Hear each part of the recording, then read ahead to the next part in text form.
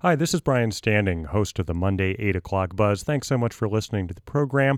Hope you subscribe to our podcast. And if you really like what you're hearing, consider donating at WORTFM.org. 2 days before the 2020 New Hampshire primary, thousands of voters received calls from what sounded a lot like President Joe Biden, asking voters not to vote in the primary and instead, quote, save their vote, unquote, for the general election.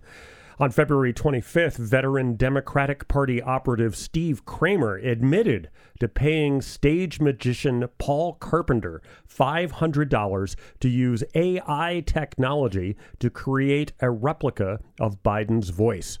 Although Kramer was working for the Dean Phillips presidential campaign at the time, the Phillips campaign has denied any knowledge of the incident and has condemned the deception. In Kramer's statement to NBC News, he called for more regulation to prevent people from doing what he had just done. Here in Wisconsin, legislators have been working on legislation to require political ads to identify AI-generated content. Wisconsin Watch's Jack Kelly has been following the story, and he joins us now to tell us more. Welcome back to the 8 o'clock Buzz, Jack. Thanks, Brian. Thanks so much for having me. So there was this bill, AB 664, has been in the works for some time. There was a vote scheduled on Thursday. Is there anything new to report on that? Yeah, so the bill has passed the Assembly, which is kind of teeing, and like many other things, is teeing up a marathon final floor session for the state Senate. And so it'll be interesting to see if this makes it onto the calendar, because this has garnered quite a bit of bipartisan support so far throughout the legislative process. Which is an exceedingly rare thing in the Wisconsin legislature, to have any bipartisan action. What would this bill do? Basically, the bill requires a disclaimer or a disclosure anytime that AI-generated content is being used for a political communication. So, that looks like a radio ad, a TV ad, and it can come from a candidate. It can come from a political action committee or another outside group. And effectively what it does is it requires, when you're watching an ad, if it's showing an AI-generated image or AI-generated video, it has to say this video was created with AI. And if it's a radio ad, both the top and the end of the ad have to, contain a disclosure that literally says, this ad contains content generated by AI. And so it would also empower the Wisconsin Ethics Commission to assess a $1,000 fine for violations of the law. And it's kind of a first step. A lot of lawmakers that I've talked to have billed it as being a first step in addressing AI here in Wisconsin. And have we seen the use of AI in political ads in Wisconsin so far, or is that something? Are we ahead of the curve here?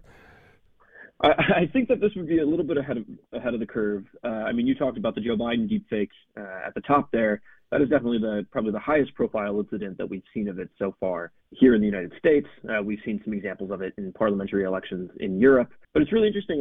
I talked to some experts who study AI and who think about these things all the time.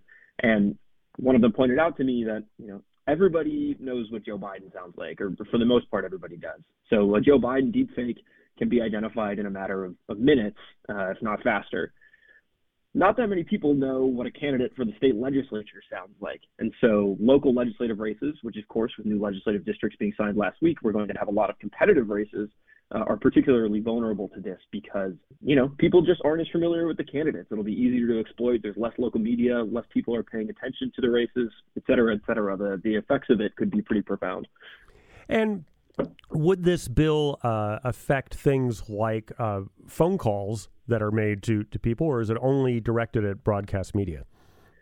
Yeah, so this bill, to my understanding, is directed towards broadcast media, though the FCC, I believe, did take some steps for things like robocalls. They created a penalty for using AI to generate audio for a robocall, but this one, in and of itself, applies to broadcast media. And it's interesting. This was a kind of a last-minute amendment that people felt were important. It created a liability exemption for TV stations and radio stations. So if you're the TV station where the ad airs, you're not liable for it. It's the people that generated the content, created the ad themselves, that would be liable for the content. And what about internet advertising? Is that covered? It's not, based on my understanding of the bill. Obviously, the internet is the Wild West compared to to broadcast networks, radio, television, et cetera, in terms of regulation and the things that you have to abide by. I mean, you all know this very well. Yeah, well, there's certain rules that we have to abide by on the air that don't apply, for example, to podcasts or things of that nature. So certainly there's a difference there. So tell us how this bill came together.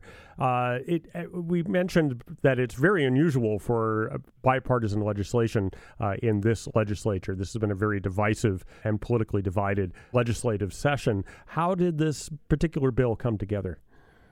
Yeah, it's interesting. I will say lawmakers have gotten together on some things that maybe we wouldn't have expected in the past, shared revenue, the Brewers bill, an overhaul of the alcohol industry, et cetera. But yeah, bipartisan legislation is noteworthy in Wisconsin whenever it gets done. So this legislation started to be worked on over the summer.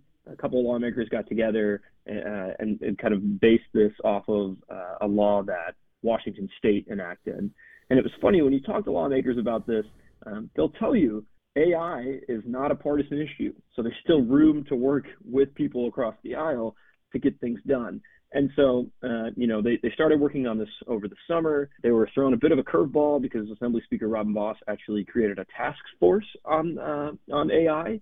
And so they incorporated some of this work into the work of that task force, and then came back around. They had a public hearing and exec the bill and passed it in the Assembly. And so it was interesting. I think, they make the point that regardless of what side of the aisle you're on, you probably want to know what's true and what's not, especially when you head into an election year that has, the stakes could not be higher on pretty much every level, especially for folks here in Wisconsin. AI certainly presents a challenge, but a lot of what's happening here is not necessarily new. Things like Photoshop, for example, have existed forever, and whether, a photograph is manipulated by a human being using software to do it or an artificial intelligence doesn't really matter. We don't see disclaimers, for example, on ads that say, hey, this image has been photoshopped. So what is it about AI that is making people much more cautious? That's a great question. When I spoke to the experts who study these things, they make a really interesting point. When you think back 15 years when social media was starting to explode, Facebook, Twitter, et cetera, it made reaching audiences and disseminating information very affordable and very inexpensive. AI is making the creation of content very inexpensive, right? You can go online and make pretty sophisticated AI videos for free, largely.